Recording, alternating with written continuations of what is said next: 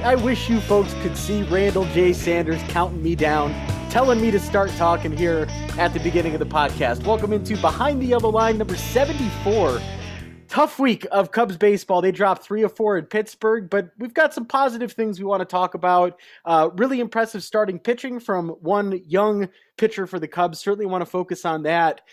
Jeremy was out at the College World Series for the last couple of days, so we'll get his take on how things went in Omaha.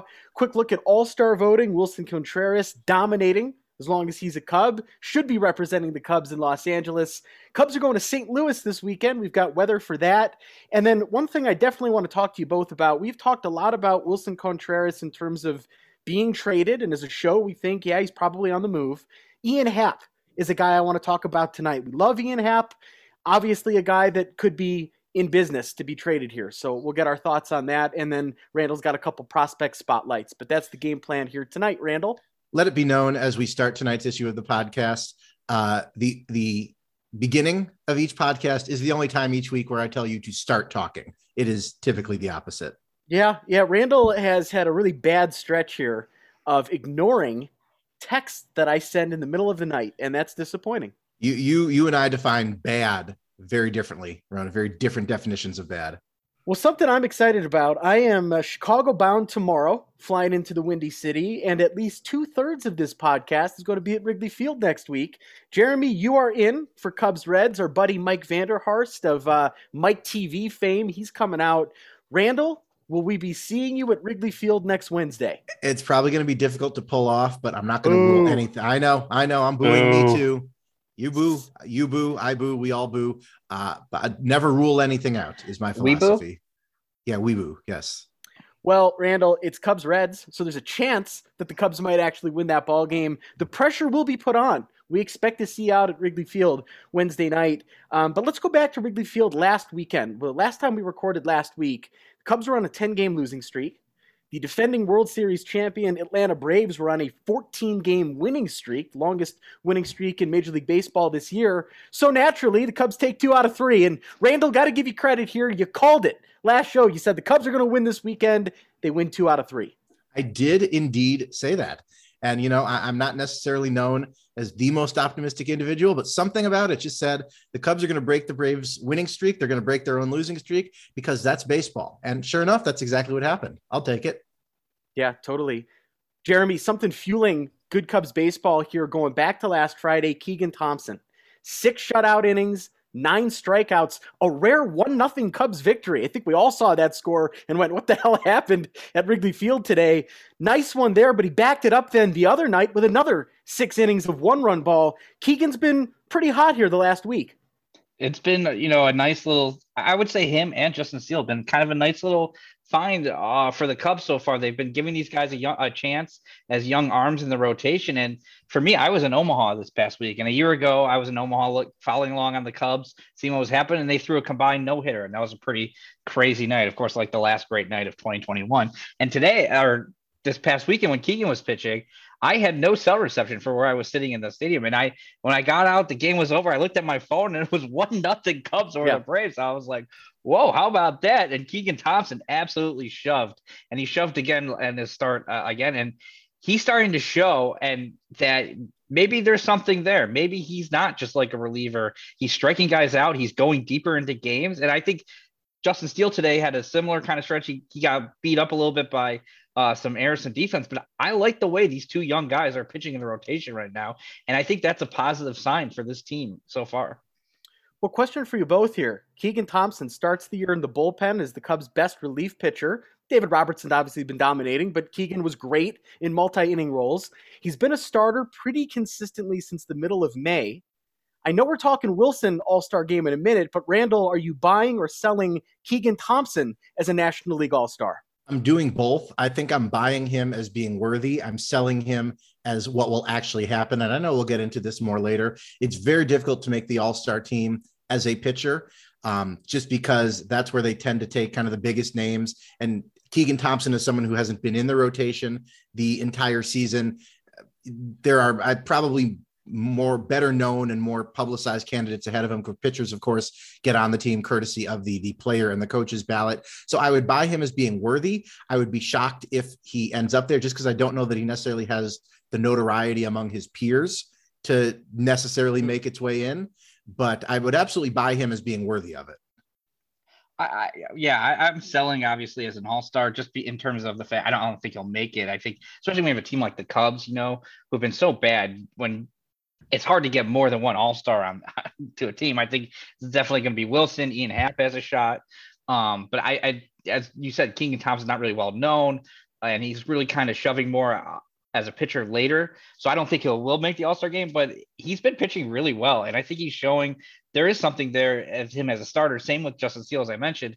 And I don't know, maybe it's because Auburn was playing so well the game I went to at the College World Series. So Keegan Thompson got some War Eagle in him, and he went back out there and pitched pretty well. But I've been impressed. And we talked about the fact that the Cubs, they have 4 starters on the IL. It's been crazy. And so it's nice to see these guys, young guys, getting a chance to pitch and to show what they can do. And hopefully we see more of that across the roster as the season wears on. Yeah, absolutely. And we don't know for certain that Keegan Thompson is going to be a major league starter the rest of his career, but give him the rest of the year to see what's there. And then you figure he'll likely factor into the rotation or certainly be a key arm in the bullpen next year. Something maybe in his favor, there's always a ton of injuries and scratches with all-star rosters. So 1 or 2 more starts like he did the last 2 pushes that earned run average under 3. It's possible. Maybe not likely, but it's certainly possible he's going to LA. And it's funny you mentioned that, because as they have to pick all-star replacements, they have to pick the players who are kind of next in line in the balloting. If a player is unable to play in the All-Star game, they have to take the next guy behind him in the voting. And I feel like that is a more plausible way of him getting into the All-Star game, is as an injury replacement, where he automatically gets in because he was maybe the number 12 vote getter and the number 11 guy got injured, as far as the player and the coach battle. So I'd buy that as a lot more plausible than him actually making the roster as the rosters are unveiled. Well, I got a question here. I have not voted for a Major League All-Star roster since I was about 13 or 14 years old. I didn't think you voted for pitchers. I thought you just voted for... You don't vote for pitchers. The pitchers are picked by... Yeah, the players. Yes, the players and the coaches are given their own internal balloting, and that is what picks, as far as my understanding goes, that is what picks the positional reserves, and that is what picks all of the pitchers. And I think the All-Star manager may get a pick. I know he used to get more, and of course they ended that rule literally the year before Chicago Cubs World Series winning manager Joe Maddon would have gotten to use it to put some of his guys on the roster. But yes, the positional reserves, as well as all the pitching staff, is picked through internal balloting for the players, or done by the players and by the coaches. Yeah, the manager used to have a lot more opportunity to provide picks, but now the players have voted for more spots, so it really kind of leaves the manager. Maybe they get a couple picks in there, and then you have the fan vote. Do they still do the final 5 fan vote? I'm not sure if they do that final. I don't know if they do that anymore. I think just because the rosters are so expanded now. But so for pitchers, that used to just basically be, the manager used to just pick the whole rotate or the whole staff, but now players balloting is taken into account. Yeah, well, like I said, it mattered a whole lot more to me about 20 years ago or so. I used to love going to Wrigley Field. You get the hanging chads, filling out, trying to punch all those crappy late 90s, early 2000s Cubs I was trying to get to All-Star games. And I always thought, boy, if they made this thing digital, it'd be so much easier for me to do it. It's easier than ever to vote, and I couldn't care less. I assure you, Ronan, there are still plenty of chads hanging around Wrigley Field, if that's what you're missing. Oh, geez. Well, are you guys voters? Is this something that you do? I have not yet. I'm sure at some point I will put in a couple of cursory votes for the awful all Cubs lineup. Aside from Wilson, honestly, the rest of the roster is so bad. I don't know that I can bring myself even to do that, even for as little as it matters anymore, even because Christopher Morel is not on that roster. Of course, he came up in May, and these rosters are submitted to the league during spring training as far as who the starters are. So I don't know, even in good conscience, that I can do the all Cubs All-Star ballot. At Cubs Twitter account might have to bribe me with a couple of signed baseballs, or at least a chance to win a couple of those before I do that. So I have not voted yet. I have Jeremy, not you're a voted. big voter. Yeah, where do you stand? I have not voted. Sorry. But Randall, no, Ian Happ is a credible candidate as well to be He an is a all-star. credible candidate, but So it's not just Wilson. There's other options out there. I almost feel like it would be like a wasted vote just because I don't think there's any way Hap gets voted in as a starter, even though, and we will get into this later, even though I think he does have the statistical acumen to back it up. I have not voted. I was like you, Ronan. I always enjoyed going to the ballpark and punching out a ballot, and submitting it. And now that it's all paperless, I just, it's not something I do anymore. I don't know, maybe being older as well, but I haven't voted, but I probably will at some point throw a couple votes in there. Yeah.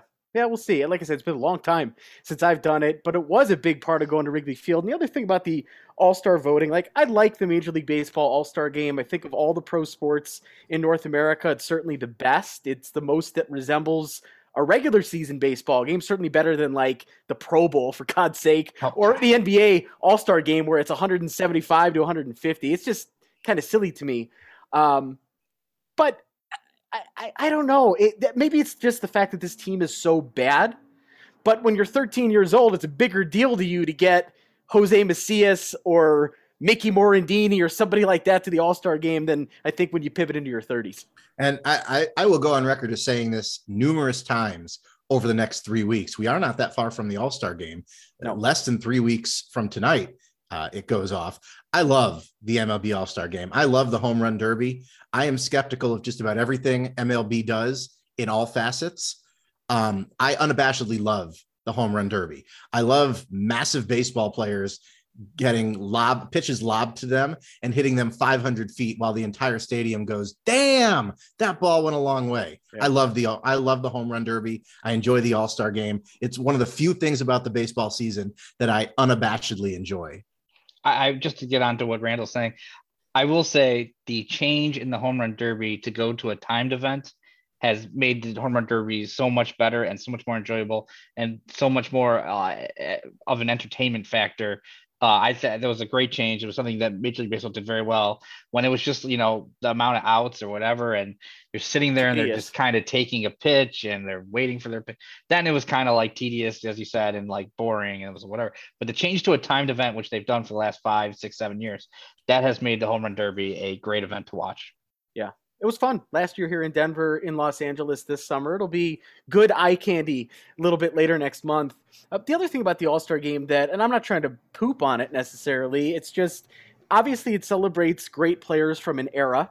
Name recognition is a big part of it, but it also puts a lot of emphasis on the first half of the year and not the rest of the season. And that's a little bit arbitrary, right? We're baseball fans. We're big stats guys. It's like, boy, those April and May stats make you an all-star. But if you dominate in July and August, you might not be an all-star. That's a little weird. All-star Brian LaHair is a perfect example. Exactly right. Exactly right. But that said, yeah, we're all excited about it. Jeremy, speaking of baseball events, you were at one of the great baseball events in North America, College World Series in Omaha.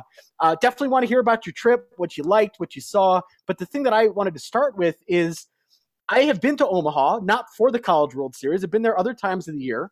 Nice city, like a tier 4 American city. But something that I thought about walking around that ballpark is this must be very cool during the College World Series because the entire city for those 2 weeks is completely focused on college baseball. And you get similar vibes like when the Big Ten tournament is in Indianapolis versus Chicago. When it's in Indy, that's the event in Indy. Everybody's into it. When it's in Chicago, there's a million other things going on. Was that the vibe you got in Omaha, that this was sort of ground zero in terms of what everybody was thinking about and talking about? It's definitely the vibe of Omaha. And not only that, it's like they also have run like youth league tournaments that are national tournaments that are going on around the same time. So like in my hotel where I was staying, which was a couple blocks from the ballpark, there was a bunch of, like 13U youth baseball teams. And so that's also going on. So it's very baseball centric at that time period. And a lot of you would see those kids, when they're downtime, they're like, oh, we're going to try to get to a game, and they'll be at a game or two or whatever. And and they have a whole kind of fan fest set up around the ballpark. A lot of tents and vendors and baseball centric kind of vendors, for gear and equipment. Not to mention you get your odd T-shirts and whatever. So yeah, it's kind of a happening time. And when you're staying next to the ballpark, they have a bunch of bars around there too now. Yeah. And so those things are loud, and they'll be blasting noise until, if you're trying to go to bed at midnight or something, it's still kind of, you hear it. For me, it doesn't bother me at all, but I can imagine others maybe don't want to stay that close to the ballpark. But it's a fun time. It's a fun atmosphere. And as I said last week, any person who's a baseball fan, they should make an effort to go there at least once, because it's a great environment just to watch baseball. It looks like a lot of fun. It's definitely a lot of fun. What's the vibe like for people watching? Because I'm imagining you're getting a very disparate group of individuals from all different parts of the country, all different fan bases. What's it just like as far as the people watching, the atmosphere that the people provide as they live and breathe and eat baseball out there in Omaha? It's a great vibe for people watching. Here's what I'm going to say, Randall. It makes me wish that, Randall, you were more of a college athletics fan, that you got really into college athletics, because I could see you being into the pageantry and the passion of these fans. When the whole stadium is full of Arkansas fans and they're doing their hog calls and they're going woo pig suey multiple times after every run, they scored 17 runs that day. I could just see Randall out there getting really into it. And this tournament it's going to have 6 out of the 8 teams are going to be in the SEC in 3 years, because you're including Texas and Oklahoma. So it's a lot of Southern atmosphere. So you have Stanford coming in, and it's just like, and Notre Dame were the other 2 teams. And Stanford was just, when they played Arkansas, there was like no Stanford fans. The whole tournament was all of Arkansas, but Ole Miss and all played Auburn. That was a huge game. Texas, played Notre Dame. I got to say, the Notre Dame fans, there probably a lot of them are Cubs fans here, and I saw a lot of Cubs gear out there. But the Notre Dame fans around me they were kind of possibly the douchiest fans I saw. Well, it's a shocker. Well, it's only their third time being in all. Well, to be fair, it was mostly like a lot. They were kind of, I don't know if they were college age kids mostly, but I just felt very performative for a lot of the Notre Dame fans. Like they were trying to show like how into it they were. I don't know. It just was like, everything was like, yeah, we scored. Like, it was like these people had never been to a baseball game before. And they were just like, a lot of hand holding needed, kindergarten crowd. But they were just like acting. So it was crazy. I mean, they beat Texas, and, I expected Texas to whoop them. So you got to, you have pride in your school. And when you beat a school like Texas in the College World Series, you're going to have pride. So, but it just felt like performative. I've always felt that the dumbest people in the room tend to be the loudest. And Randall, you probably agree that way when I'm texting you all middle of the night. But Correct. I think it's particularly true at baseball games. Like the people that are shouting out ridiculous things or overreacting to giving up a run early in the ball game, those are people that don't watch a lot of baseball. And it irritates me, especially like Cubs playoff games, if I'm around people that clearly haven't been watching all year. They don't really know baseball, and everything's the end of the world. It's like, chill out. Like, we've been through this before. That's the vibe I'm getting from some of these Irish fans. Yeah, it's like when it's, like the first inning and you score a run, and like you're going to go nuts, you hit a home run or whatever. But like when you're like talking shit to all the Texas fans around you after the 1 out in the first inning, it's 1-0. It's like, all right, calm down, dude. Pump the brakes. Pump the brakes. I'm like, you could be excited, but don't, like, the next thing you know, it just felt like it was like performative. It was like acting, but like, it was a lot. It's just fun because you see all the different schools and you get all the different vibes from all the different schools. Like last year, Mississippi State, they won the national championship. They were crazy. The Hail State fans, and I imagine the Texas fans. Texas has been there 38 times to the College World Series. Yeah, wow. There's only been 72, I believe. So 38 out of 72. Those are people that have been there before, so they know how to act. So they're not really, Texas fans aren't really the craziest. Well, as you guys know, I'm a big tailgate guy. It's a big part of who I am. I love tailgating. I don't mess around with tailgating. I'm very prepared. Concerts, baseball games, football games, I like to tailgate. To your point, Jeremy, those SEC fans, they know how to tailgate. They do it right. They know how to party. It's something I've got tremendous respect for that fan base. Go to any of those SEC football games, baseball games. Those fans know how to have a good time. And I've been at some shows at Red Rocks. I remember a show last year. It was a band that has a big Southern following. They had TV screens in the tailgate with the college football game on in high definition, streaming in the back of their trucks. And I go, these people know how to have a good time. So I would imagine it'd be a lot of fun to be around them. It is. It's a lot of fun like I said, this year was heavily dominated by Southern schools, more so than previous years. Because usually you get, you even like Stanford is, you get a lot of Western Coast schools too, like, UCLA, Arizona, USC, or whatever. But this year was just heavily dominated by like deep South schools, and they were a lot of rivalries too, because you had Ole Miss played Auburn the game I went to. You have Arkansas in there. You have Texas A&M, Texas, Oklahoma were all there. So these are all schools that all pretty much know each other. They play each other all the time. So it wasn't like schools oftentimes you're seeing schools that you never really play. So it was pretty intense at times. Peyton Manning was up there and for one of the games, and then his nephew, he was at the Texas Notre Dame game, and his nephew committed to Texas today, and I was like, maybe there was something there. And then they showed him during the Ole Miss game on the board, and they put up the Eli's little brother, so all the Ole Miss fans had a pretty good one with that, as Eli going to Ole Miss. I will say the best was the in-game host, and I hate in-game hosts. Yeah, he interviewed Lane Kiffin. And Lane Kiffin, obviously being, Lane Kiffin, and he asked him, he goes, "Oh, were these the 4 teams you expected from the SEC to make the College World Series?" And Lane Kiffin's immediate reaction was like, "I don't know. This is my first time ever being here. I don't really follow college baseball, but sure, these are 4 good teams." Super useful. What type of questions? I'm like, why are you asking Lane Kiffin that? He's not following the season. Yeah. Yeah, I could do without all of them at every park in the history of sporting events forever. Get rid of the in-game host person. Thank God the Cubs haven't gotten to that point yet, although give it another decade and maybe it will be coming to Wrigley Field. Jeremy, one of the interesting storylines of the College World Series this year is COVID related. The extra year or the disrupted baseball season meant that you had some older college baseball players, and something that I thought was kind of neat. You had some college players that were born in like 2003. And then you had some guys that were born in like 1997 playing in this. That's a wild age gap. And that's something that is unique to this time here because COVID disrupted the year 2 years ago. Yeah, it's unique to college sports in this period is you getting a lot of guys that have stayed in school an extra year. And one part of that is the fact that the Major League Baseball draft in 2020 was only 5 rounds. So not a lot of guys weren't drafted, and so it's come back to school, see what happens. So you're getting a lot of older players, and they were a factor in the for these teams because you have a lot of older guys playing.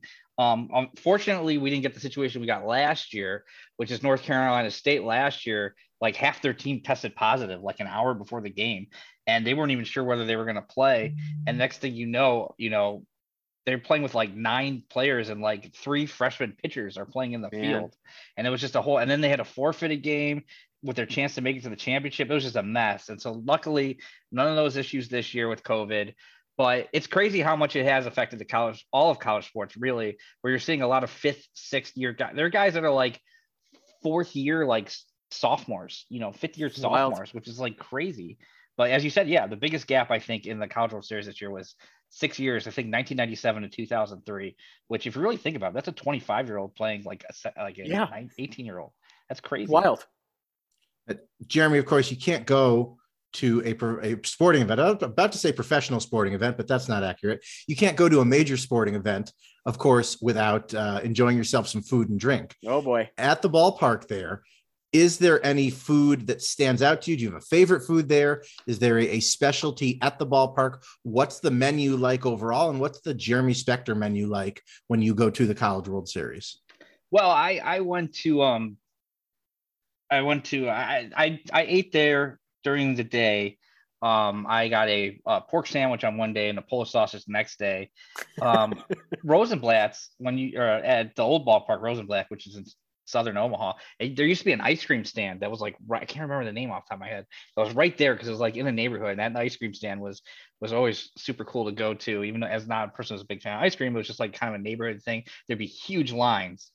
But so when you're in Omaha, you kind of got to eat kind of steaks or whatever. Yeah. So in the past, I've gone to Garot's, which is Warren Buffett's kind of hometown kind of place to go to get a steak. Of course, it's kind of touristy kind of thing, but there's some places to go. A couple of pubs that are real nice that I go get some meat because you got a lot of cattle out there. That's the place to get it, and so that's always cattle and corn. So that's kind of what I eat around Omaha. Did you give Pete the bird? Did I give Pete the bird? Oh, Pete Ricketts. Pete I did Ricketts. not. I did not give Pete the bird. I did think about it because this year, this is the first year it's been called Charles Schwab Field, and it used to be TD Ameritrade Field, and of course that goes back to the basically the Ricketts family selling TD Ameritrade to Charles Schwab, and getting stock getting bought out. So now it's Charles Schwab Field, and it just kind of reminds me of all the money the Ricketts family has made doing that. So, but I did not give Pete the bird. I did not see any members of the Ricketts family, No. fortunately or unfortunately, however you want to present that. I got one more question for you, baseball focused here. 1 or 2 names. Did you see a guy and you're like, damn, wouldn't mind that guy being in the Cubs system in the next year? Well, I did want to give props to a few names. I don't know about necessarily about being in the Cubs system, although I would take him. Jack Brannigan on Notre Dame. That kid made 2 incredible plays. He's third baseman, also a pitcher. He'll be draft eligible this year. 2 incredible back-to-back plays on just hot shots right down the line that he caught like 105 miles an hour, just back-to-back against Texas. And I was like, that's a kid that would be a fun kid to have. And Ole Miss has a shortstop by the name of Jacob Gonzalez, not Luis Gonzalez's son, Jacob Gonzalez, who's a top prospect in Major League Baseball, but a shortstop who's a sophomore.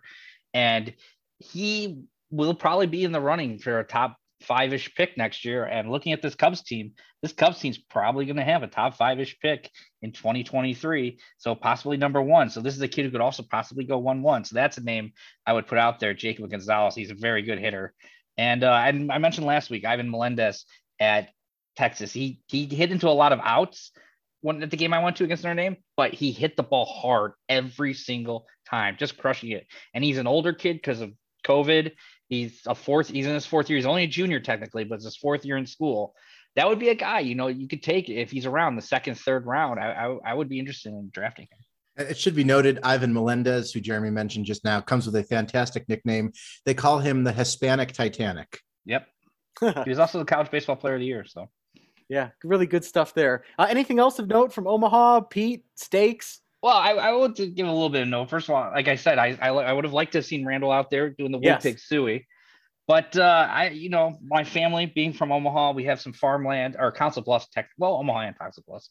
We have some farmland in Iowa. And so I got to go out and visit some of the farms and have a fun time. And I would have liked to take you guys there, see how you guys would have done out amongst the people of the land, the farmers, and hanging out there, maybe planting some crops, watering some seeds, getting all that. I just would have liked, I actually do have one quick story I would like to tell. So this is kind of funny. I was with my dad, and my dad's from the Quad Cities. So there's a golf event out there with the home of John Deere Tractor. There's a golf event out there, the John Deere Classic. So my dad goes to that sometimes. He has a polo that says John Deere Classic on it. It's got a little John Deere logo. So we're out at the Cornstalk Cafe, which is next to a gas station, just in Missouri Valley, Iowa, pretty much. And across the street from there is a John Deere Tractor dealership. So we're just, my dad was going to go to the bathroom in there as we're about to leave. Some guy walks up to my dad and goes, you work at the dealership across the street. It was interesting in purchasing a tractor. My dad could have had a sale right there. He could have sold that guy a tractor with his John Deere Classic shirt. But would he have gotten commission on that sale? I know. Alas, my dad had to inform him that, no, I don't work across the street at the John Deere dealership. He looks like a businessman, He giving that vibe. He was wearing the John Deere polo. He had the little logo from the John Deere Classic in Silvis, Illinois.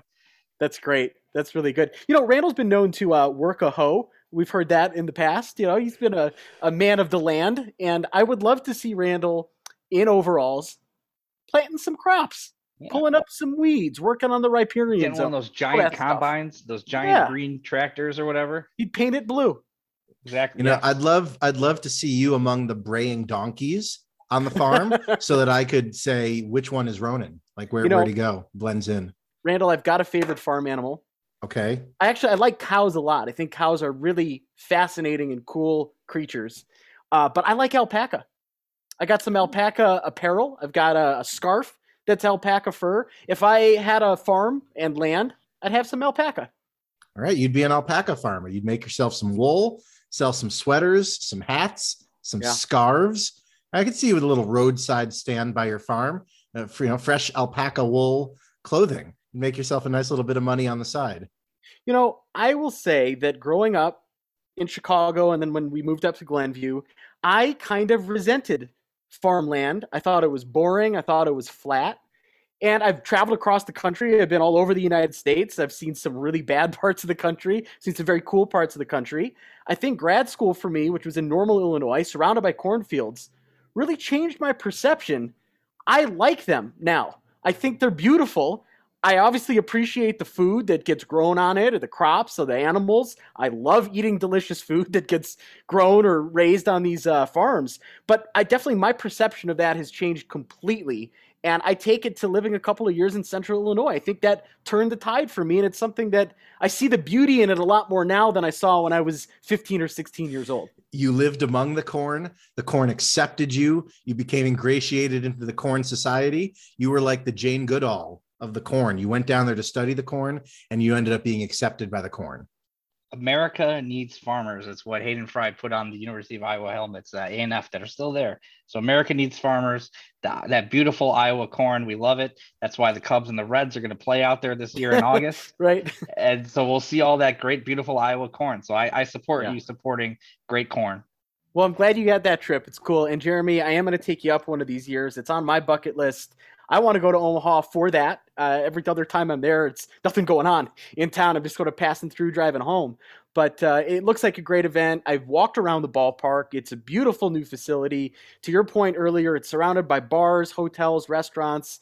I just would imagine game day there, it's a party. And I like a party. The only real complaint I have is that you were in bed at midnight. If you're hearing the party and you're laying in bed, you need to get out of bed and go back to the party because it's too early to lay down. And that's one thing I would change about your trip. And when I'm there, we're going out. Okay. The one thing I will say about Omaha, you have to make, and you know this about being in Denver, you have to make sure, because you talk about it at the ballpark, you have to make sure you're in the right spot in the ballpark, because you want that shade, especially during the day. Because there's one thing about Omaha, Nebraska, and the farmer at the farm, he told me that hot and humidity, it's great for the crops at night to grow, but it's not really good for me personally when I'm sitting there at the ballpark watching it. So it's very hot at 90 some odd degrees while you're on heat index. It tires you out when you're there for 2 games a day. That does tire you out. No doubt. Sun is no joke. Yeah. And I saw a kid actually leaving Coors Field the other day. I was pissed off at the kid's parent. The kid was like 8, and he was severely sunburned. It was a day game. It was one of those Sunday afternoons. I mean, that kid was going to be feeling that for multiple days. And it bothers me because as a parent, it's your responsibility to bring sunscreen, to just be thinking about those things for your kid. And I saw that kid leaving the game, and I'm like, oh, he's in for a rough couple of days. So I hear what you're saying, Jeremy, totally. I talk about it all the time, too. Here's a city that's hot and sunny. Los Angeles. It's where the All-Star Game is going to be this year. Dodger Stadium, Chavez Ravine. We all love this. Wilson Contreras, the Cubs catcher, the leading vote getter at National League catcher. No surprise. I think the only question with Contreras, is he going to be a Cub by the time they get to the All-Star break, or is the inevitable trade coming after the All-Star break? So that's one thing we got to think about. But another Cub who may be in the mix for this is Ian Happ. Randall, Ian Happ, All-Star, yes or no? Absolutely, he should be. Just going among NL outfielders, the NL outfield field is not particularly strong right now. Ian Happ is second among National League outfielders in OPS. He is third in slugging. He is first in on-base percentage at 387, and he is tied for third in hits with Mookie Betts at 67 hits. It just seems to me that among National League outfielders, which again is not a particularly strong crop, I admit, it seems to me by whatever metric you want to try and evaluate, Ian Happ is a National League all-star outfielder. And I think we're going to run into the same thing we did with Keegan Thompson, wherein he's definitely not going to be a starter. Not that Keegan Thompson could be voted in as a starter, but Ian Happ is definitely not going to make it into that lineup from the fan voting. And so for him to be recognized would have to be an act of recognition by his peers and coaches. And I like to think that they're going to look at him or look at the guy and say, hey, he's hitting pretty well this year. He should probably be an all-star. I worry it's not going to happen. I don't think guys on other teams are necessarily doing what I'm doing, which is looking at the National League outfielder offensive numbers. I think they're probably going by who they feel like is having a great year. So I think we're going to run into the same thing we did with Keegan Thompson, where he deserves to be an all-star, but he's probably not going to get in by his one avenue, but I would love to be wrong. I think he deserves to be. I think Ian Happ is definitely deserving of being an all-star. It's been remarkable what he's done from the right side of the plate this year. And while some of that is just, small sample size, he has seemed like a better approach and a better feel for hitting from that side. So it's nice to see him really kind of coming through. And he's been a very good hitter from both sides of this plate this year, and more so from the right side. I just kind of like Randall said, I'm skeptical that people are going to want to reward the Cubs with multiple all-stars. When you see this team, you see their record, you see how they've played and getting, Wilson's going to be an all-star. We all know that. Are the Cubs, should this Cubs team have 2-3 all-stars? I don't know. I mean, they have deserving players, but are people going to look at that and think that? And so while I think Ian Happ is deserving of being an all-star, I'm skeptical of him actually getting into the game, unless it's as an injury replacement. And you could make the argument, maybe not the best reasoned argument, but on the surface, you could make the argument that the Cubs have 4 all-star worthy players in Contreras, Happ, Keegan Thompson, and probably David Robertson. You could make that argument that this Cubs team, as bad as it is, has 4 players who are at least worthy of all-star representation. Again, we've said multiple times now, we're skeptical that they're going to get more than the one. And Jeremy makes an excellent point, not just about name recognition among his peers, but about maybe not wanting to reward one of the worst teams in the major leagues with multiple all-stars, but you have 4 guys who, on the virtue of their statistics, at least deserve consideration. And that's atypical for a team as bad as the Cubs are. Yeah. It kind of reminds me of like the 1960s kind of Cubs where when you're talking about Hall of Famers, there are people out there that, and I don't say this as a good argument, I'm just saying that this was an argument that was made. It's like, well, if all these guys were Hall of Famers, why wasn't that team good? Like how could this team with 4 Hall of Famers, Ernie Banks, Ron Santo, Fergie Jenkins, and Billy Williams, like why would that team for the most part not good? And so I just feel like there's kind of be a kind of a skepticism from people that are they're not paying attention, or other players that, they're only kind of just, as Randall said, they're just seeing like what they see. They see, okay, this guy's kind of been good against us, or we've heard things. They're not pouring through the data for the most part. I don't know. No, maybe Mike Trout's fantasy league is, but I don't know if the rest of the players are. Just don't try and stash anyone on the IL. Right. So I don't know if that was football, but I don't know if the rest of they might be going through it. But so I just, you start voting for guys and it's like, well, this team's terrible. Should they have 4 all-stars? Like I could see that being a thought process. Well, All-Star Game's one thing, and we all want Ian Happ to be an All-Star this year. I want to see as many Cubs as possible in Los Angeles at the All-Star Game here in a couple of weeks. But there's a bigger question with Ian Happ, and that's what do you do with him big picture with regards to the Cubs? They've got control of him this year. They've got control of him next year. He becomes a free agent then for the 2024 season. It's going to be his age 29 season. So what do you do with Ian Happ here? On one hand, statistically, he's having the best year of his career. The power is a little bit down. The slugging is a little bit down from years in the past. But the average, the on-base percentage, Jeremy, the ability to hit from the right side, which was a glaring weakness in his game, now a strength. And he's performing at a high level. Is this a guy you trade? Is this a guy that you go, hey, let's extend him before he becomes a free agent? Let's lock him in for the next 6 years or so. Jeremy, here we are, late June. What are you thinking the Cubs do with Ian Happ? I've thought about this, and unfortunately, I think that I think that he's the guy. I think you have to move him. I do. I honestly do. I think that I don't know if you tried to like push him out or in a way or shop him very hard, excuse me.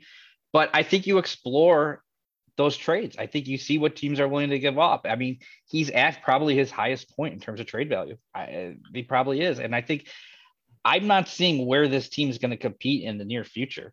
And so right now, I think the thing to do is to kind of build up as much as you can in prospect depth and maybe getting some players, maybe kind of a Nick Madrigal-esque player, not Nick Madrigal per se, but guys who are kind of ready, Caleb Killian kind of ready sooner. But I think you do explore moving him. I think if you get a good deal, you should move him. That's my opinion. I agree to it. I'd agree to a degree. I'm not in favor of moving him. I'm also not in favor of moving Contreras, as we say every week. If you want to shop him around and see if some team is really able or willing to give you a really good prospect or a really good prospect haul for Ian Happ, maybe consider it. Don't move him just to move him. I hate saying this. because it didn't have to be this way. But once you committed to breaking down last year's team, you kind of had to move your big three. Not that you had to go that route eventually, but once you committed to it, that's kind of what had to happen. You couldn't keep those three throughout the entire season. You don't have to move Ian Happ. You don't have to. If you get an offer that overwhelms you and you say that's going to, make our farm system markedly better, then think about it. Don't move him just to move him is my take. Don't get rid of him just to say we made a move. We got a prospect back for him. If you're overwhelmed by the haul, then absolutely pull the trigger, but don't move him just to move him. Yeah. I think something that I'm worried about with Ian Happ, even with his resurgence this year, is where does he fit into the Cubs even the next 2, 3, 4, or 5 years? And what I'm thinking is that they need a masher in left field. Seiya is going to be a good major league player, I think, in right field. I do not think he's ever going to be a 30 home run player in the major leagues. Hope I'm wrong, but maybe. If you're not getting 30 home run power out of right field, you got to get it out of left field, right? I mean, you got to have power in this lineup. I don't know that Ian Happ is ever going to be a 30 home run guy. He's kind of come close twice in his career. He's got a 25 home run season and a 24 home run season. But I think the Cubs need a big time bat in left field if Seiya is going to be the guy in right. So if that's the case, Ian Happ's not a center fielder. I don't think he hits well enough to be a full-time DH. You got to do better in left, I think, than Ian Happ. Yeah, so for me, I think that I'm in favor of trading him. I think it's the right move to make. But for me, I'm not like, I try not to, for me personally, I try not to get caught up in like whether or not he, I just think if you have a good baseball player, he's a good baseball player no matter. Yes, power is very valuable. I agree with that. And so if you can find power, you should find it. But to me, Ian Happ's a good ball player. I don't, right now he should be an all-star. And I think if you provide like a good ball player, you're a valuable piece, no matter how you provide it, whether or not through base percentage, great defense. The thing is, power lets you get away with a lot of other flaws, as we see with like Patrick Wisdom. He has a lot of flaws, but he hits tons of homers. So it probably lets you get away with more than you would as a normal player. So, but I agree with you in terms of, I think it's in the Cubs' best interest to move him. I do. Yeah. That's not necessarily the reasoning for me, but I just think that the position we are in this rebuild, as I'm going to call it a rebuild, unlike Jed and the rest of the Cubs organization, I just don't see where Ian Happ, this is like the highest point. This is his highest trade value. You're going to get your most back. And are the Cubs in a spot right now where you're saying we're going to compete in 2023? We're going to compete. I don't know, maybe in 2024. I don't see that. So I don't know. So I feel like Ian Happ, let's start it over. If we're going down this road, let's do it. Let's not try to half-ass it. Yeah. I think, there's some truth in there, Jeremy, for sure. Cubs outfield depth in the minor league, it's one of the strengths that they have in their system. There are guys in outfield positions, but I'm with you. I just don't think 27, he's currently 27. So if the Cubs aren't good until he's 29 or 30, I don't see how Ian Happ fits into this. And I do think the power thing is a concern. You got to have power in the outfield. And I don't know Seiya is going to be a huge power guy in right. Then what, do you really think you're going to have a slugger in center? Maybe, but maybe not. Probably not. Left field, then you got to get maybe 40 home runs out of that position. I also think catcher offensively is going to take a step back naturally in the next couple of years. They're going to be a worse team offensively behind the plate once Wilson goes. So you need a little more production. I say all that though going, it sucks. I love Ian Happ.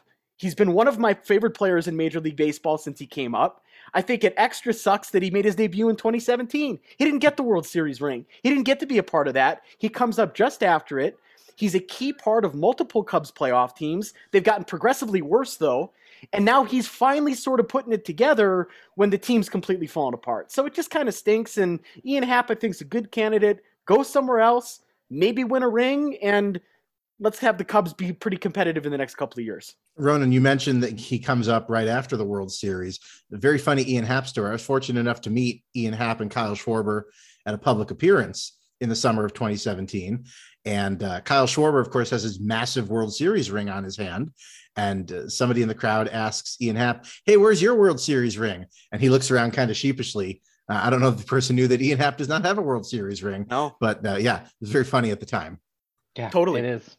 And it's just for me, is Ian Happ, like, is he going to be a main part of the next good Cubs team? Probably not. I mean, he's going to, like, if you're going to sign him to an extension, one, he's he's going to probably be older when the Cubs are good. Like that's part of my reasoning with Wilson Contreras is Wilson's going to be 31 next year. So like, what are we talking about? Like 33-year-old Wilson Contreras as a catcher behind the plate? I don't know. So with Ian Happ, he's going to be older in the future. And while he's having a great season right now, is this something we think is as sustainable? I hope it is. It looks kind of sustainable, but Ian Happ struggled a lot in the past. He's had to go down to the minors before when he's been in the majors. So like, I just feel like it's your highest possible value right now in moving Ian Happ. Like you're never going to get back more than you will. He's got 1.5 years left on under control. He's playing the best he's probably played in the majors. I just think now is the time to make a deal. If you're going to make a deal, I feel like this is a very good time to make a deal. I'm with you there. And it sucks. It burns. We hate to say goodbye to fan favorites and guys that we like, but these are the tough decisions Jed and the team needs to make. And I'm with you, Jeremy. Yes or no question, not what do you think in terms of should they. Randall, yes or no, the Cubs trade Ian Happ before August 1st? No. I'm tough on it. I don't know. I think they will definitely explore it. It comes down to whether or not they feel like they get the value for it. And I'm gonna say 60% yes, 40% no. Awful. It's a yes or no question. And I know. Then yes, I go more. It. So yes. They will. I think Ian Happ will be traded before August 1st. And imagine what that Cubs lineup is going to look like. We thought it was bad last year after all those trade-offs. Jeremy, you're at Coors Field last year. Big Frank Schwindel in the lineup. We're like, what is going on here? It could be rough, folks, come August 1st this year. Seiya better get healthy. Yeah, absolutely. Eager to get him back. One other player, an outfielder, I want to talk about really quickly, and I've got to be mindful. He changed his name in the last couple of days. He's not Clint Frazier anymore. He is Jackson Frazier is what he's going by now. Cubs DFA him. Jeremy and I wish you folks could have seen the back and forth that Jeremy and I had in the chat. Randall was ready to chuck his phone into the Chicago River. He was so frustrated watching Jeremy and I fight about Jackson Frazier. But he's back in the Cubs system. He's in Des Moines where the city is buzzing and the S's are silent. Randall, will the name change get a quality player here out of Jackson Frazier? I mean, the name change won't, but if you're going to make your way back to MLB, hitting at AAA is a good place to start. You know, I was actually thinking about this. I was in the car quite a bit this week, and I was thinking about this as my mind does tend to wander. As long as I do keep my eyes on the road, is a guy playing at AAA is a lot like a spring training game. It doesn't especially matter in the grand scheme of things, but you rather he do better as opposed to do worse. Just like in the spring, you'd rather the team win than lose, even though it does not especially matter. Getting back to the major leagues is about making adjustments. And, you know, even though AAA, it's not the high prospect league it used to be. There's a lot of journeymen. There's a lot of veterans at AAA, guys just trying to get back to the major leagues like Clint Frazier is now.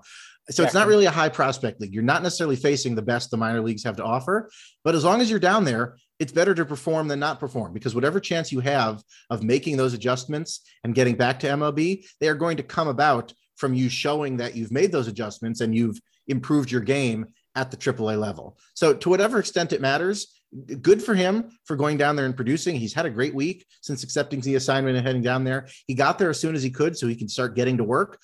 So good for him for not, moping and, moping around because he got demoted to AAA.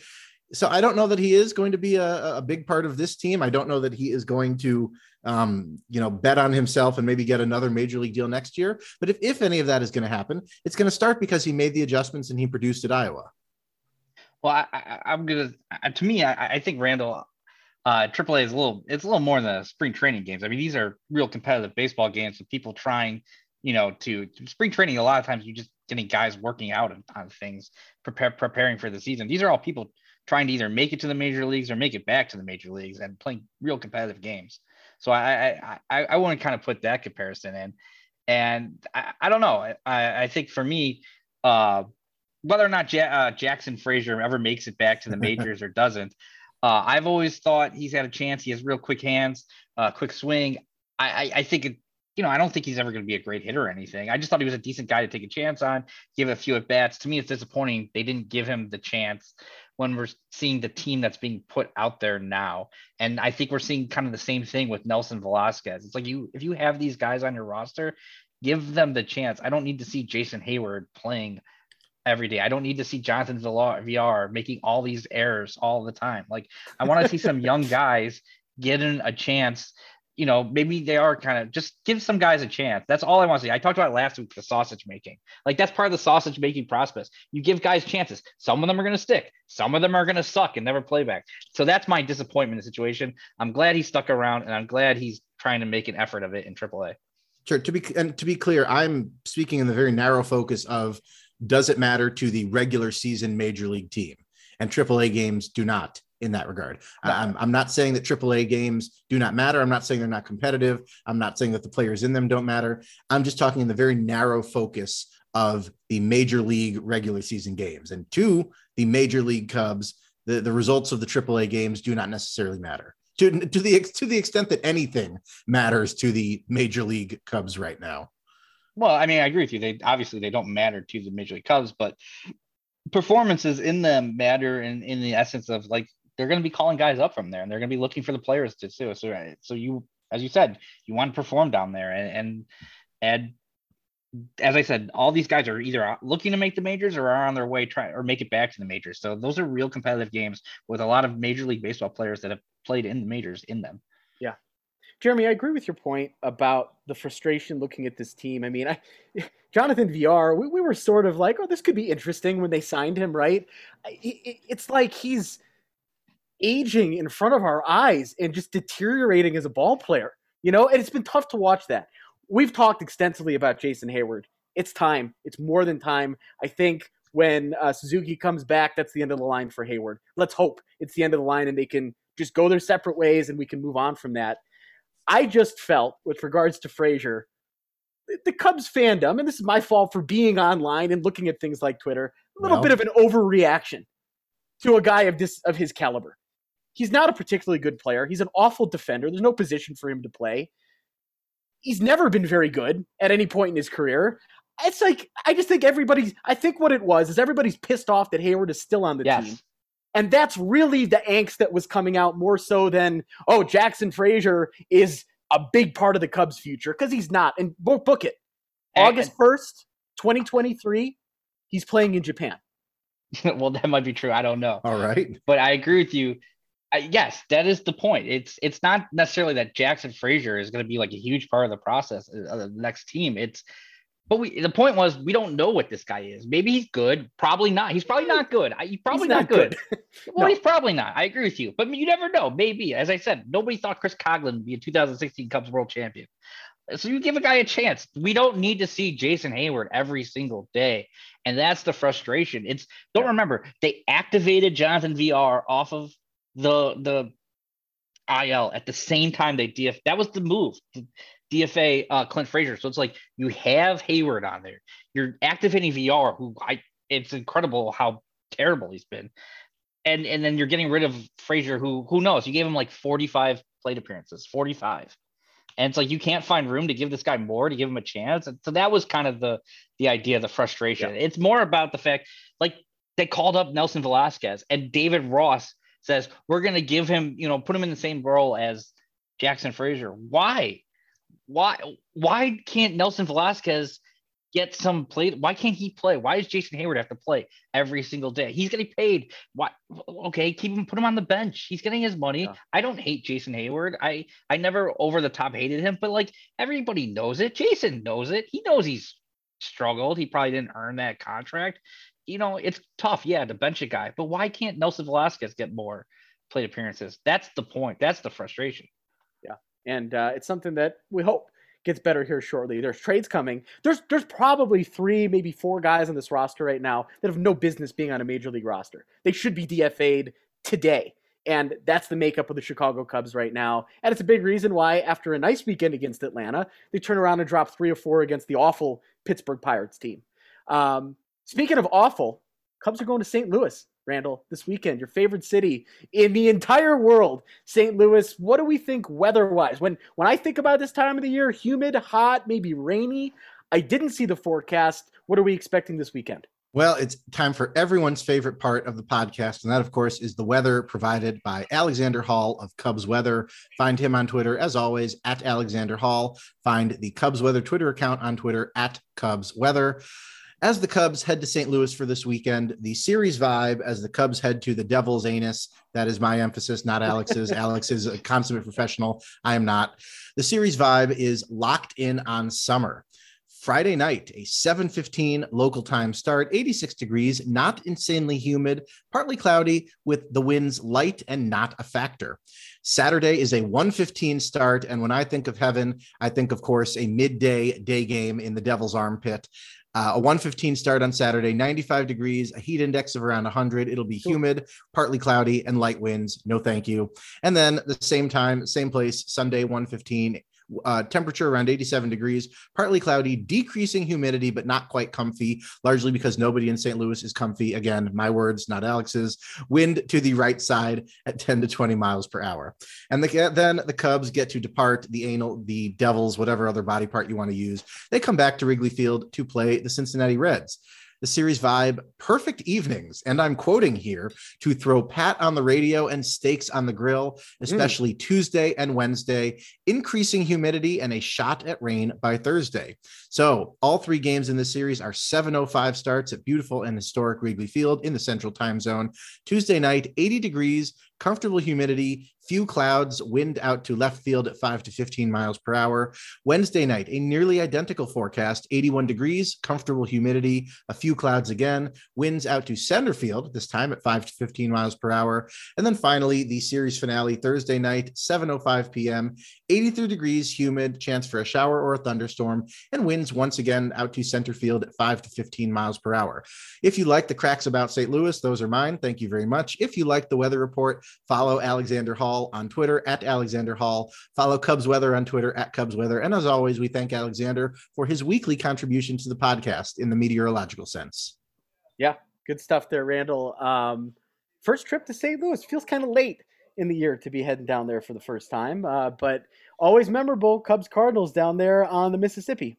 Memorable is certainly one way to put it. I do remember a lot of these. One thing I do want to say about St. Louis, when the Cubs did play the Cardinals for the first time, not all that long ago at the beginning of the month, all of the broadcasters, both locally and nationally, they were all saying, wow, it's so unusual that the Cubs aren't playing St. Louis for the first time until early June. Nobody seemed to want to point out that they were doing that because a lockout canceled the first week of the season, and those games have to be shifted off. Where everyone kept saying, how did this happen? How did the schedule get that way? It got this way because Rob Manfred did not want to come to an agreement with the players, and the first week of games had to be moved. We all had the answer. Nobody seemed to want to provide that answer, probably under league edict, but nobody wanted to do that. Well, Randall, I know you do not like Cubs Cardinals, even though it's tough this year. St. Louis in first, the Cubs 13 and a half or 14 games out, or whatever it is right now. I love Cubs Cardinals. It's some of my favorite games of the year. And if there's any silver lining in an awful season like this, beat the piss out of the Cardinals in St. Louis in front of their fans. Go there, hit some big home runs, win the ball games, play spoiler a little bit with St. Louis. I would much rather be caring about every Cubs game and wins and losses and trying to win a pennant. But if it's going to be a tough year, at least beat up St. Louis. The sound of 35,000 Cardinals fans, all of their gaping, breathing mouths shutting at once. It's an exquisite sound. I hope to hear it at least once this weekend. I know I probably won't be so lucky, but the sound of St. Louis fans shutting up is wonderful. It's like crickets. It's like the sound of functioning air conditioning. It's like sweet music. I hope I get to hear it at least once this weekend. Well, I hope once in my life you come with us to St. Louis to go to a Cubs game.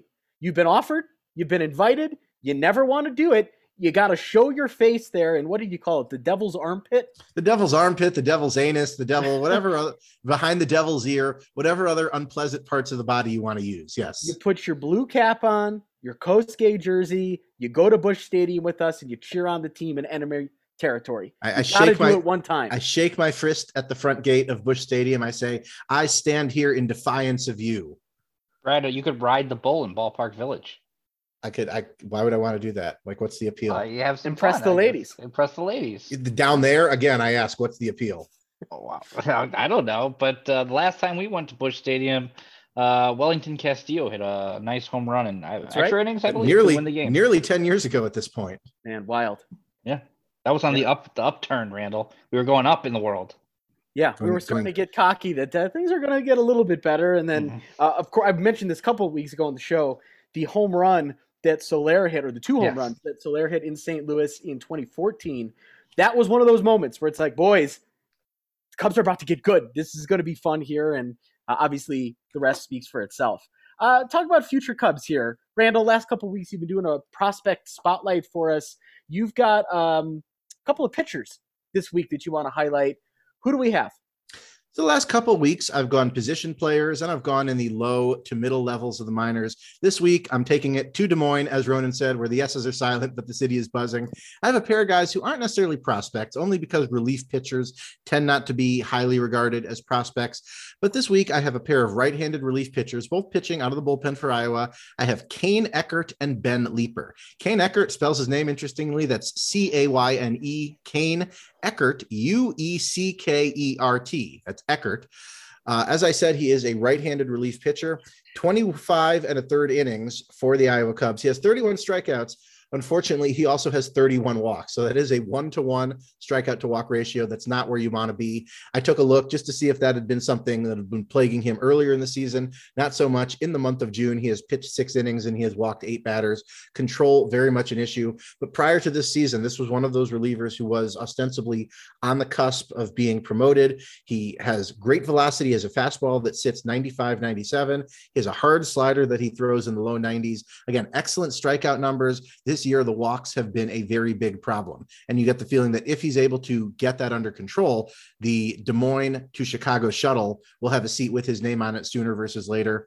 And then we have a similarly profiled individual by the name of Ben Leeper. And I picked him not just because I have a direct line to his agent, if I ever want. He is also a right-handed relief pitcher pitching for Iowa. His numbers a little more favorable. He did spend some time on the minor league IL this year, but in only 19 1/3 innings pitched, he has 24 strikeouts and only 6 walks. And as good as Kane Eckert's fastball velocity is, Ben Leeper's is even better. He sits comfortably 95, 96. He touches 98, 99 when he needs to. He also throws a hard slider, a little softer in the upper 80s, still pretty good. And I brought up these two guys because I know we were talking about trade candidates earlier in the show. The Cubs have at least 2 relievers who I think are probably ticketed for other teams sooner versus later. Just for the record, that is David Robertson, and that's probably Michael Givens as well. Trading those relievers is going to open up not just the 25-man spot, but the 40-man spot. Right now, the Cubs are in a 40-man crunch. They can't make a whole lot of move on the fringes without risking losing players that they would rather not expose to waivers. Again, as you're trading guys off, it creates that perfect hole on the roster to slot in guys from Iowa who you think are worthy of that spot, but you didn't want to engage in the 40-man gymnastics. And I think Ben Leeper, at the very least, is probably tops on that list as far as bullpen. I think Eckert, if he gets the walks under control, will be not particularly far behind. And so that's why I highlighted those 2 guys this week. I wanted to go pitching. I wanted to go upper levels versus lower levels. And I wanted to go 2 guys who I think are, as soon as those roster spots open up, I think are probably high on the list to get a shot at the major leagues. And similarly profiled, not in stuff, but in kind of that same spot, was Ethan Roberts. Unfortunately, he is out for the season. Finding out this week, he is going to need Tommy John surgery. He went on the IL about a month ago. The news is not good. He needs Tommy John surgery. All the best to Ethan Roberts. We saw how good the slider and the breaking pitches could be earlier this season. Hopefully he comes back strong. So that is our prospect corner for this week with Kane Eckert and Ben Leeper, a pair of talented, if still work in progress, right-handed relievers out of that Iowa Cubs bullpen this season. Yeah. What's the deal with the agent?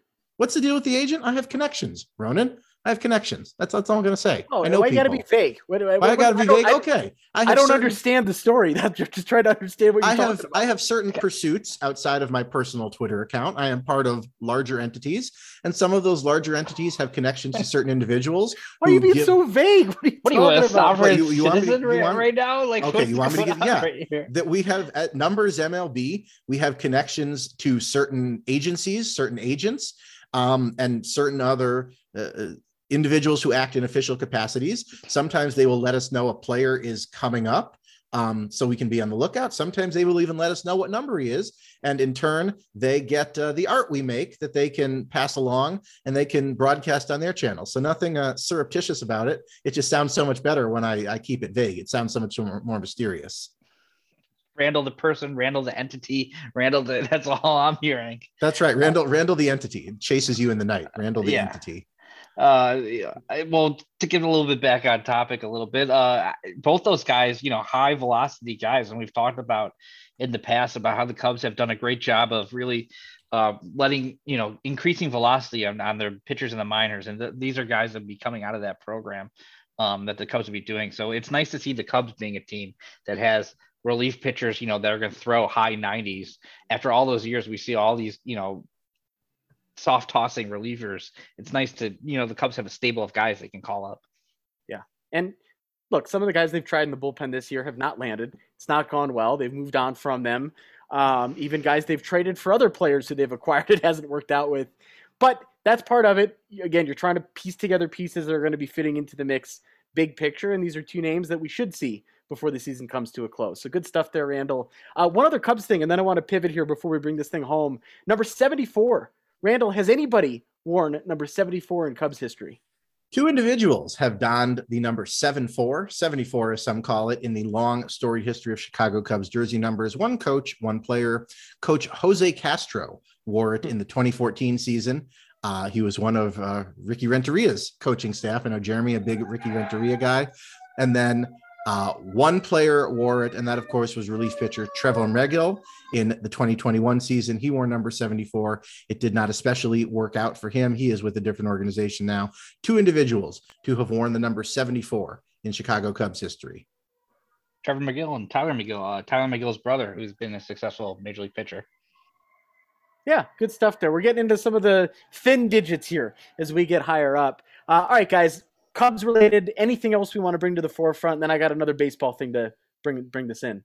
Again, I'm just hoping the Cubs can make it a series in St. Louis this weekend. Don't let the St. Louis Cardinals and their mouth-breathing fans just have a picnic this weekend. Make it tough on them somehow. That's all I'm asking. I'll give whatever's left of my charred, darkened soul to make that happen. I don't have a whole lot left because I keep trying to do this every time the Cubs play the Cardinals and the Brewers. So there's not a whole lot of soul left in here. But what little is left, I will give to not just make it a picnic down by the Arch this weekend. Yeah, I got two short things. One, I just want to reiterate my previous point of, we're getting to July. Let's see some of these young guys. Let's see some guys, who knows? Maybe somebody will be good. Maybe somebody will be bad. And that, I just want to see some of the younger players play. And I don't know where you're going with your other thing, but I do want to say that, hopefully, the Cubs had an issue today in the bullpen, Chris Young. And hopefully best wishes to Chris Young, who apparently something happened with the bullpen. Trainers went out, game was delayed, and had to be hospitalized today. Maybe it's a heat stroke. I don't know. I don't want to speculate on that, but actually, so I probably shouldn't. So best wishes to Chris Young, the Cubs bullpen coach.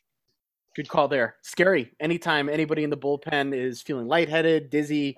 We've seen that with some guys. David Bodie dealing with similar symptoms down in the minor leagues. It is very scary.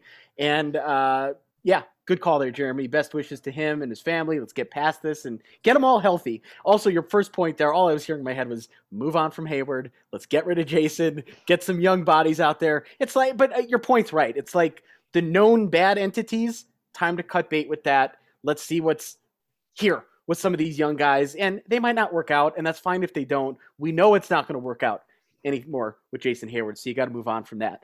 One thing that I wanted to touch on in Major League Baseball, Shohei Ohtani, what he did this week, I don't think has gotten enough attention, so I want to take a minute and talk about it. Tuesday night, Ohtani has 8 runs batted in. He hits a couple of multi-run scoring home runs, one in the 6th inning, one in the 9th inning, to tie up the ball game, keep his team in it. They end up losing in extra innings.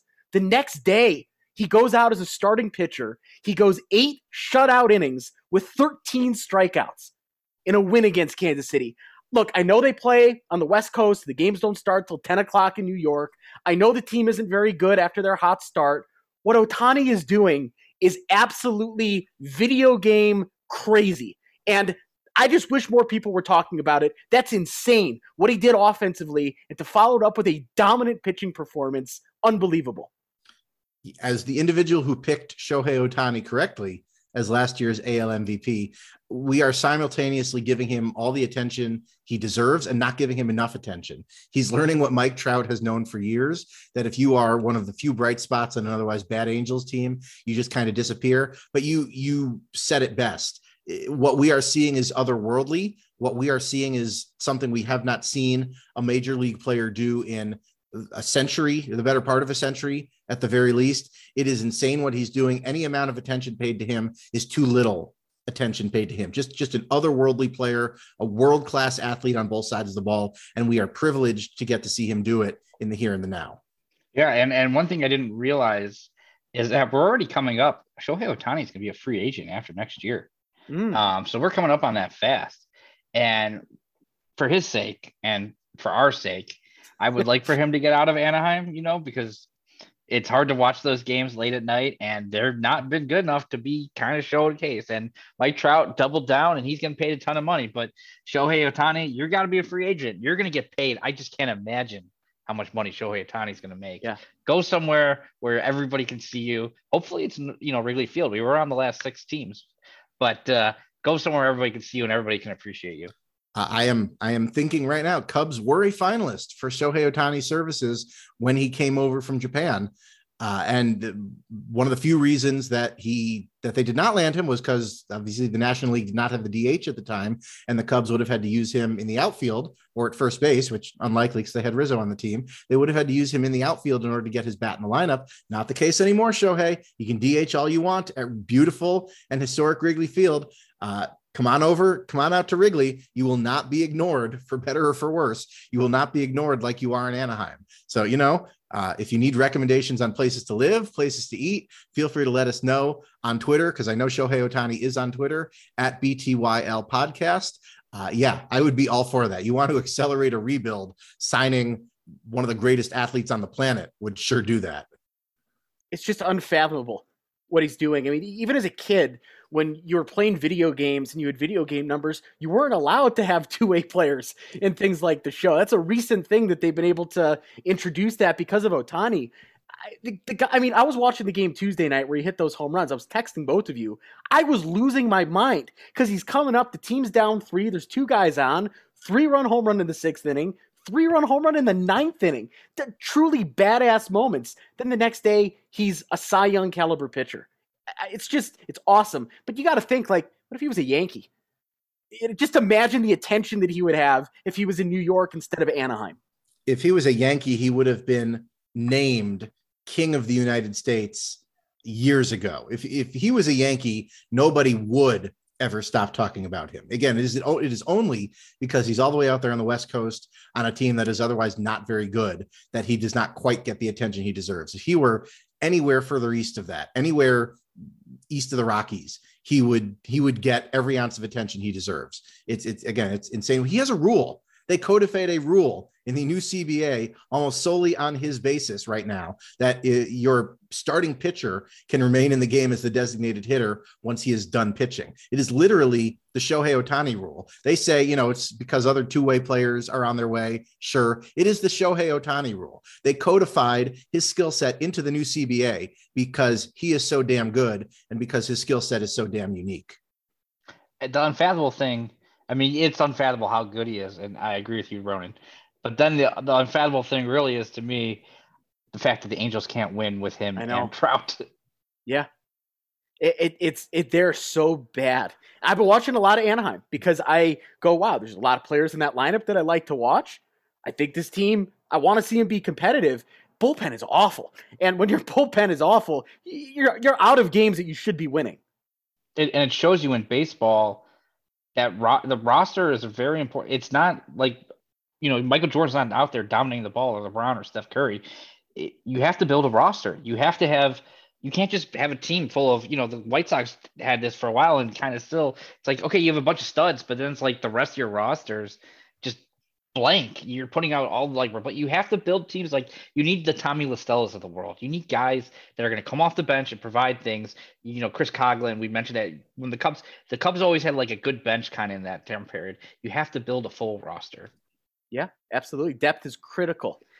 Teams can't stay healthy anymore. Guys aren't healthy. You've got to have a lot of depth on your team. And I think that is a good point on the White Sox because they've had so many injuries. The lack of depth has been really apparent. And that's a team that is still very much in a playoff picture, but they're not where we thought they were going to be as we get ready to turn the calendar into July. And you're looking at Cleveland going, maybe that team's pretty good. And this is going to be an uphill battle for the White Sox the last 2 months of the year. Yeah, Minnesota's still up there too, even And though they've been struggling lately. Totally. Any other MLB thoughts we want to get out there? I've been watching a lot of the Angels. Ohtani is incredible. I had to get that one in. Anything else in Major League Baseball have both of yours attention?